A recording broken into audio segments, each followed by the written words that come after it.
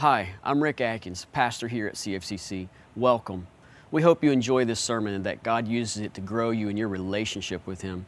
Before we get started, our goal is not to replace your investment in a local church with online content. We were made for community. We want to encourage you to engage in a local church with your gifts. See, when the people of God invest in the community of God, they experience the transformative power of God, and that is our hope and prayer for you. Again, thanks for joining us, and we hope you enjoy the sermon. All right. Well, good morning. Okay, go ahead. Start snickering now. Yes, I have to have them, so your time is coming. Just know that. All right? Well, good morning, guys. It's so good to be here in the house of the Lord today. Amen. It's amazing. It is. And, just after the birth of our Savior and Lord, I was thinking about this, and I feel kind of like what Jesus said to his parents. Do you remember after they couldn't find him, he was coming home, they were coming home from the Passover festival. I think he was 12.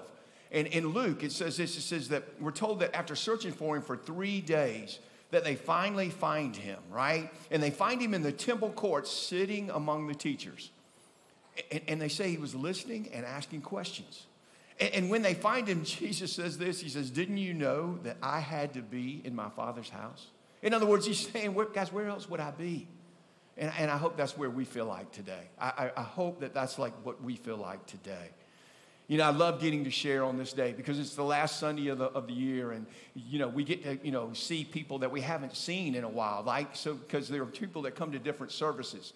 And so today, I just stay around and socialize a little bit because some of these people you don't get to see all the time. So excited about that.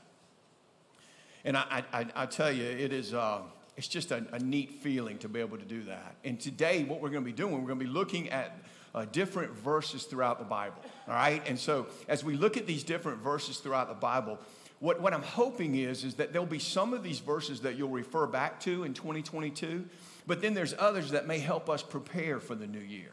And we decided to call this Treasures of the Heart. So guys, if you have your Bibles with you, if you would, just get your fingers loose because we're going to be doing a lot of flipping today. And if you do not have one, just know that we're going to have the screens behind us and you can follow along that way, all right? All right, let's get started. So I thought we'd start in the Old Testament. We've got a few in the Old Testament. The first one is this. It's a great reminder for us. It's Psalm 141:3. And it says this. It says, "Set a guard over my mouth, Lord. Keep watch over the door of my lips." Did you know that the average person now opens his or her mouth approximately 700 times a day? Now, I realize some of us help that average more than others, but that's still a very eye-opening thing, right?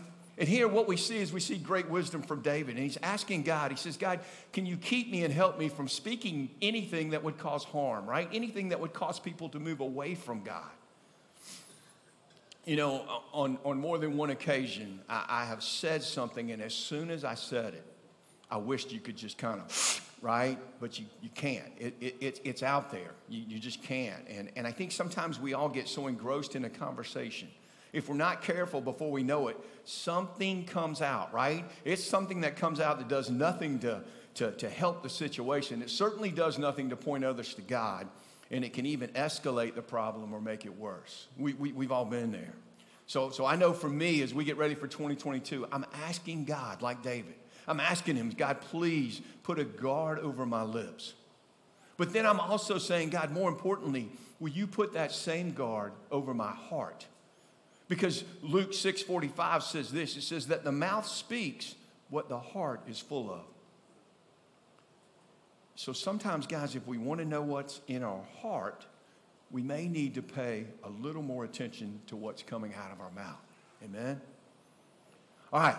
So the second one we're going to look at today is staying in the Old Testament. And this is in 1 Samuel. So 1 Samuel chapter 17, 34 through 37. "But David said to Saul, 'Your servant has been keeping his father's sheep. When a lion came or a bear came, and I carried off the sheep from the flock, I went after it, struck it, and rescued the sheep from its mouth. When it turned on me, I seized it by the hair, struck it, and killed it. Your servant has killed both the lion and the bear. This uncircumcised Philistine will be like one of them because he has defiled the armies of the living God. Now, I know we've all heard that story, but I want to remind you of something here. The Israelites were fighting with the Philistines. They were getting ready to fight, but neither of them would make the first move because strategically, whoever had the first strike would be at a big disadvantage. You see, they were camped on both sides of the valley of Elah, right? And so if you made the first move, what would happen is you'd have to go down, and as you came back up the valley, that's when the other group would come, and they would have that downhill advantage. And so with that, what happened, there was a Philistine soldier by the name of Goliath, and he was kind of tired of waiting, and he would come out and he would challenge anyone from Saul's army to fight him, and then the winner would take all, right? But you see, there was this big problem. It was a really big problem. Goliath was a little over 9 foot tall, most people think, and he was an incredible, incredible warrior.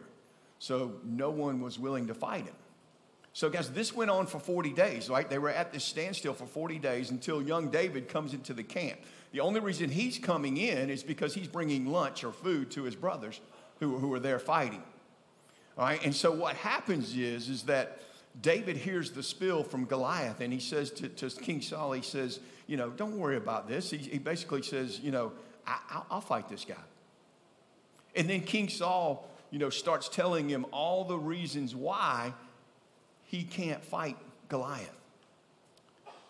You see, and then David, that's when he says what we just talked about above in the verses.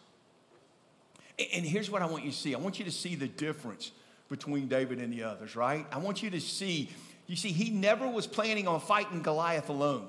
He was bringing God with him.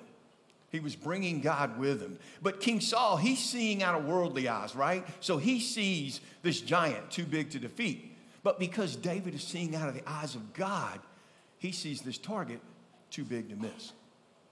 Such a big difference there, guys.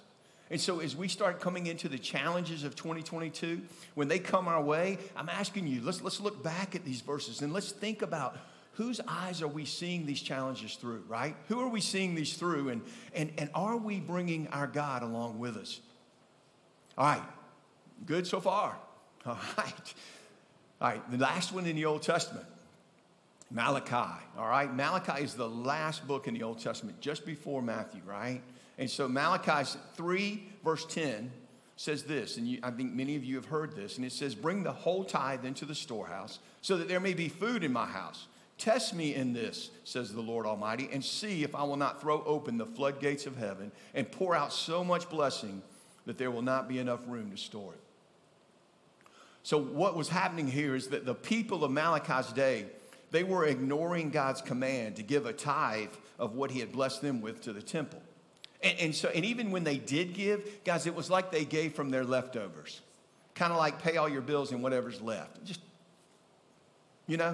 So with that, what God's plan was to use the tithe of the people to feed those who serve full time in the temple. And that's why the verse says, so that there may be food in my house, right?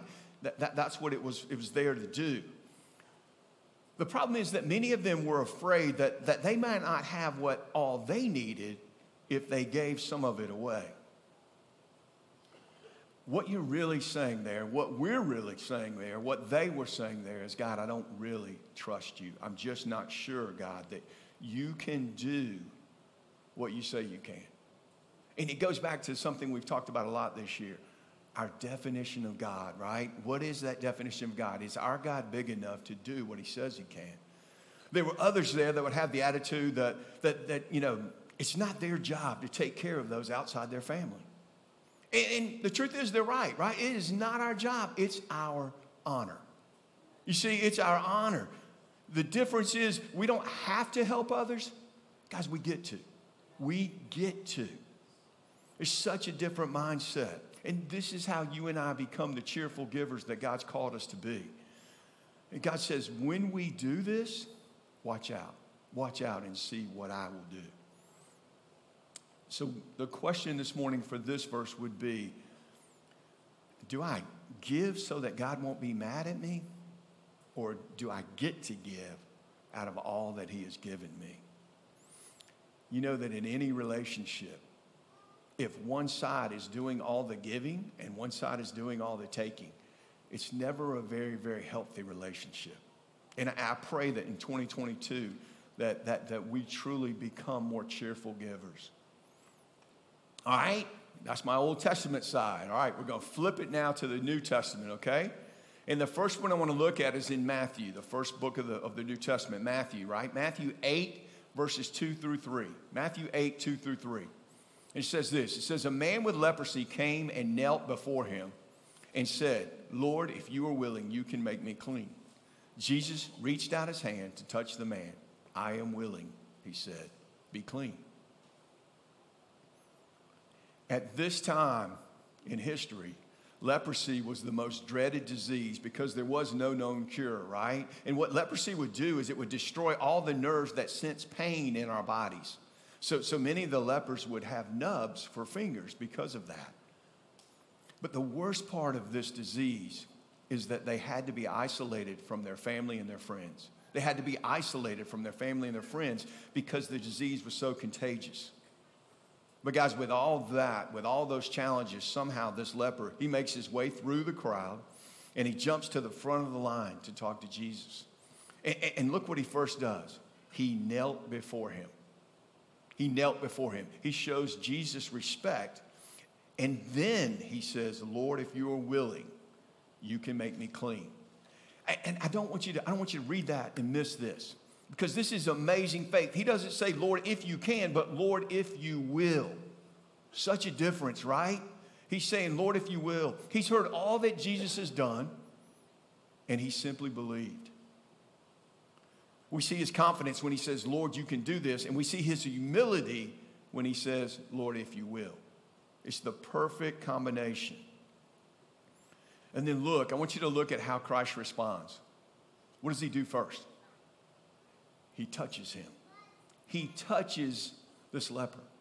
He touches him. Guys, there's no telling how long it's been since this man has been touched. He touches him, and then he heals him.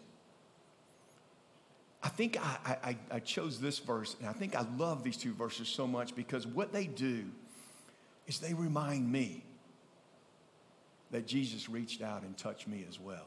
You see, I too had this, like this leper, I had a disease that if it was left uncured, it not only would kill me physically, but it would kill me spiritually. Jesus Christ, he took on my sin. He took on my sin and he cleansed my soul with his touch. That's my Savior. When is the last time in our crazy, crazy busy world, when is the last time we slowed down enough as believers to remember and be thankful for the touch of our Savior? All right, we're going to stay in Matthew here for one more verse, all right? So flip a couple pages over. We're in Matthew 17:26, okay? Matthew 17:26. It says this. It says, what good would it be for someone to gain the whole world yet forfeit their soul? Now, unfortunately, I remember the days before Christ was my Savior and Lord. And what I remember most is that I was simply living for the day. I was living for today, right? I mean, what I mean by that is I was living as if this life was all there is, right? And I would do what I wanted to do today without any worry about what it would happen to me tomorrow. And not even thinking about, eternity. And guys, the best thing I can tell you is it was like running a race and somehow knowing that your time is running out. And yes, I want you to understand this, and I want to be truthful. When we live this way, when we live for ourselves, when we do whatever we got to do to get ahead, there can be earthly rewards. There can be things like fame and wealth and honor and prestige, and those are enticing. But what I want you to understand this morning is, at best, all of those things are temporary. They're temporary. And when you and I live for ourselves instead of our King, what we do is we sacrifice our very souls. But now, let me flip this on you, because this is where it got me. You see, Jesus was not talking to non-believers. Jesus was talking to his disciples. Check it out. Jesus was talking to his disciples there. And he was speaking to them. And what we know then is that even as believers, even as Christ followers, this is something that you and I will battle. This is something that we'll battle. But what we also know is that a genuine disciple will forsake this world by dying to themselves daily. We can do this by dying to ourselves daily. And I pray in 2022 that what we do is we realize that this is a battle. And we realize to win that battle, we have to win it daily by trusting and believing in Christ.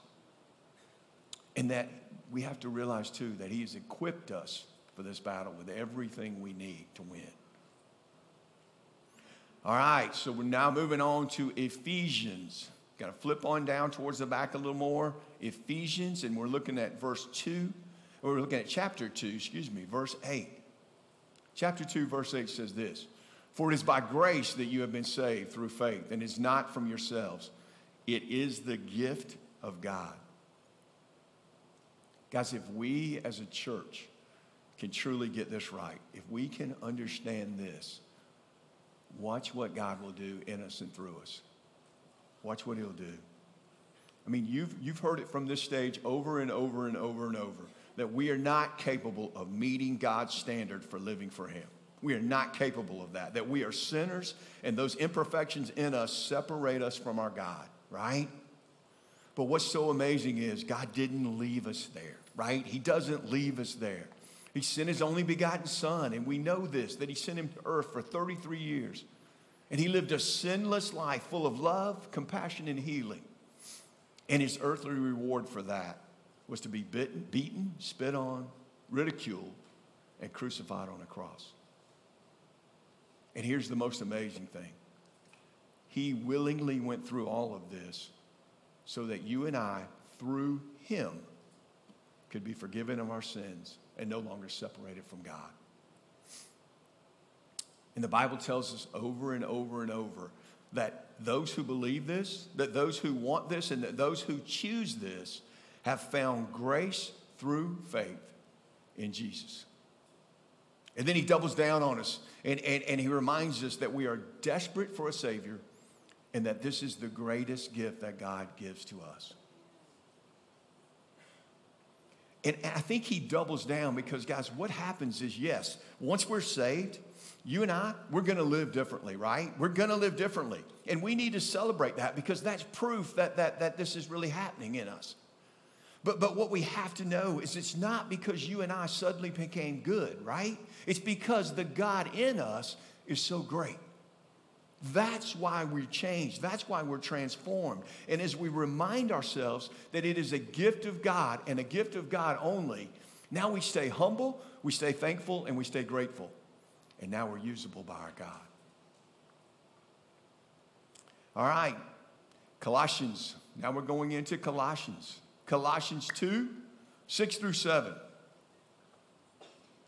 It says, "So then, just as you received Christ Jesus as Lord, continue to live your lives in him, rooted and built up in him, strengthened in the faith you were taught, and overflowing with thankfulness." As we become Christ followers, we enter into a relationship with God, with Jesus, and the Holy Spirit that will cause us and allow us to grow. And through the power of the Holy Spirit now living in us, we are called to become more Christ-like every single day. You see, it's this spiritual growth that becomes the birthmark or the proof that our faith is real.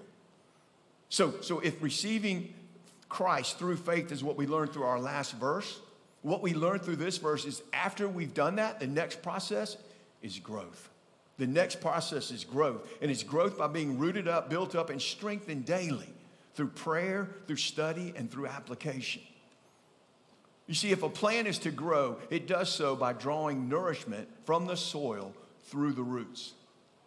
And if we as believers are going to do the same, we have to draw our nourishment from the root of Jesus Christ. You see, growing is not an option.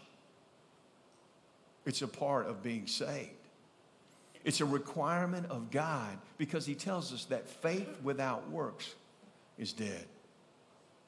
And again, I want to remind you, no, we cannot earn our salvation. We just talked about that. But with God's Holy Spirit now in us, like a plant with good roots, you and I grow. That's what we do. I hope that we'll take the time in this coming year. I hope we'll slow down and take the time to check periodically. How's my growth coming? How am I doing? Am I being intentional about growing? You see, if God is truly our King and our Lord, He has to become the first priority of our lives. Okay, 1 Thessalonians 5, 16 through 18. 1 Thessalonians 5, 16 through 18. And it says this, it says, rejoice always, pray continually, and give thanks in all circumstances, for this is God's will for you in Christ Jesus. Now, this one is hard, guys. This one is hard because what God's saying here is our joy and our prayer and our thankfulness, it has to stay in us. It has to be a part of us regardless of the circumstances or situation we find ourselves in. And I want you to know that this is not a relationship. It's not a God, I will love you and I will pray to you as long as everything in my life is great or as long as I get what I want. It's not that way. It's a God, I can be joyful regardless of what I'm going through in life because I trust and know that you want what's best for me. And God, I can pray continuously knowing that you will never leave me or forsake me. And I can be thankful in all situations knowing that my God always has a plan. You see, that's the kind of relationship we've got to have. What a difference God makes in our lives. What a difference He makes. Guys, if you and I, if we can truly strive to live this way, if we can be joyful in the midst of sorrow, and if you and I can pray and be thankful regardless of the situation we find ourselves in, what happens then? Others see it, they want to know how, and they want to know why, and then we can point them to the one who can do it for them. May we be joyful because of who and whose we are. Because this is God's will for our lives. Okay, keep moving back just a little bit more. We're going into James, all right? We're going into James 4:3. And James 4:3 says this. It says, when you ask, you do not receive, because you ask with wrong motives, that you may spend what you get on your pleasures. So many people today, when I talk to them, they say, I pray, but God doesn't answer. I pray, but God doesn't answer. But it may be, guys, that He does. And it may be that His answer is no, right? It may be that His answer is no. What if God loves us so much that He wouldn't grant our prayer because in His infinite wisdom, He knows that this prayer would either bring harm to us or our family or possibly move us away from Him instead of toward Him? I want you to think about this. Think about this scenario. What if a 4-year-old asked their mom and dad for a motorcycle for Christmas, right? Well, as crazy as that is, the parents are going to say no. Why? Because the 4-year-old's not quite ready for that yet, right? They're not mature enough to handle that. Well, if that's the case and parents know that, how much more? How much more does a loving God know what we need and what we can handle? No may very well be the best answer we could ever get. Then James goes on in this verse, and he's speaking about wanting God to do this for our own pleasures. Now, I want you to know this. Please know this. It is important. We need to enjoy what God's given us. We need to. God wants us to enjoy what He has given us, but He wants us to do it within the boundaries of His ways. And here what James is talking about is when someone wants something outside of what God wants for us. In other words, they want something outside the scope of God. And when we do that, and when we want that, here's what we're saying. Either they're saying one of two things. Either I know better than God what I want and what I need, or they're saying, God, I really don't care what you say. And so you say, well, then what do we do, Mark? How do we pray? Well, I want you to always know we pray our heart's desires. That's something that is so important. We pray our heart's desires, right? But we pray that along with, God, I only want this. I only want this, God, if you want this for me. And I want this now only if this is in your perfect timing. You see the difference? Yes, pray your heart, but then give God permission to take over. Guys, some of the greatest things, please hear this, some of the greatest things in my life have happened because I prayed this way. And either I didn't get what I wanted or I didn't get it when I wanted. But in the end, God's will and God's timing were so much greater, so much better than what I was originally asking. He's a perfect God who wants and knows what's best for you and I. And guys, we need to trust in that and want that too. Okay, for me, I tried to go in chronological order for you, right? But I got to take this last one and you got to flip back a little bit, okay? Because this is my favorite.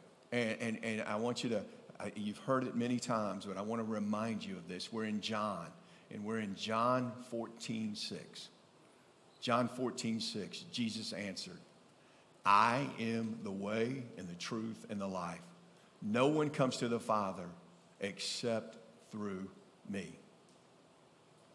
Now, I think this is my all-time favorite because I remember in my early years of reading the Bible, honestly, I was like, God, are there no cliff notes?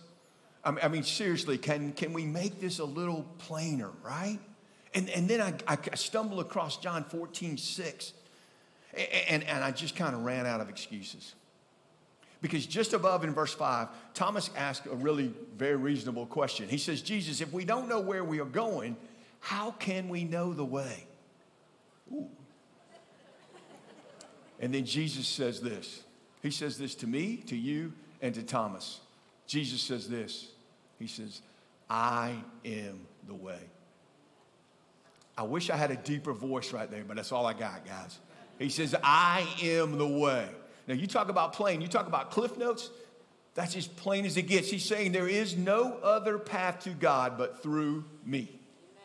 That's it. That's it. There is no other way. And you say, well, that's kind of weird. How's that weird? You see, if it's perfect, how could there be another way? Then it wouldn't be perfect.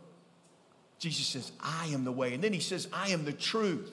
He says, I'm the reality of all God's promises. I'm the one that brings them to fruition. And then he says, and I am the life. You see, Jesus represents eternal life, and he's the reason for our hope. Guys, I want you to hear this. Please hear this morning. We can be the nicest person in the world. We can feed the hungry. We can take care of those who are sick. We can be kind to everyone and give away all our money to the poor. But if you and I do not acknowledge that we are sinners in need of a Savior, if we don't acknowledge that Jesus is the only one qualified by God to take it away, then we are lost as a billy goat and we are heading to hell for eternity. That is just the truth. I know that for some of you, you're like, who do you think you are? It is not me saying this. It is Jesus Christ, our Savior and Lord, saying this. The only way to God is through Christ. I pray we know that, and I pray we grow in that all through 2022.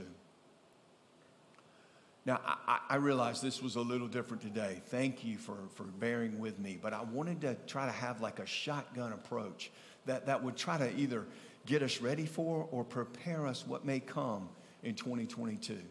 And my hope and my prayer is that we're armed now with some of the words of wisdom from God's holy word. And then my prayer is that regardless of the situation we find ourselves in, it may be an incredible year. And if it is, we're going to have to be so locked into God because when things are good, we tend to forget Him.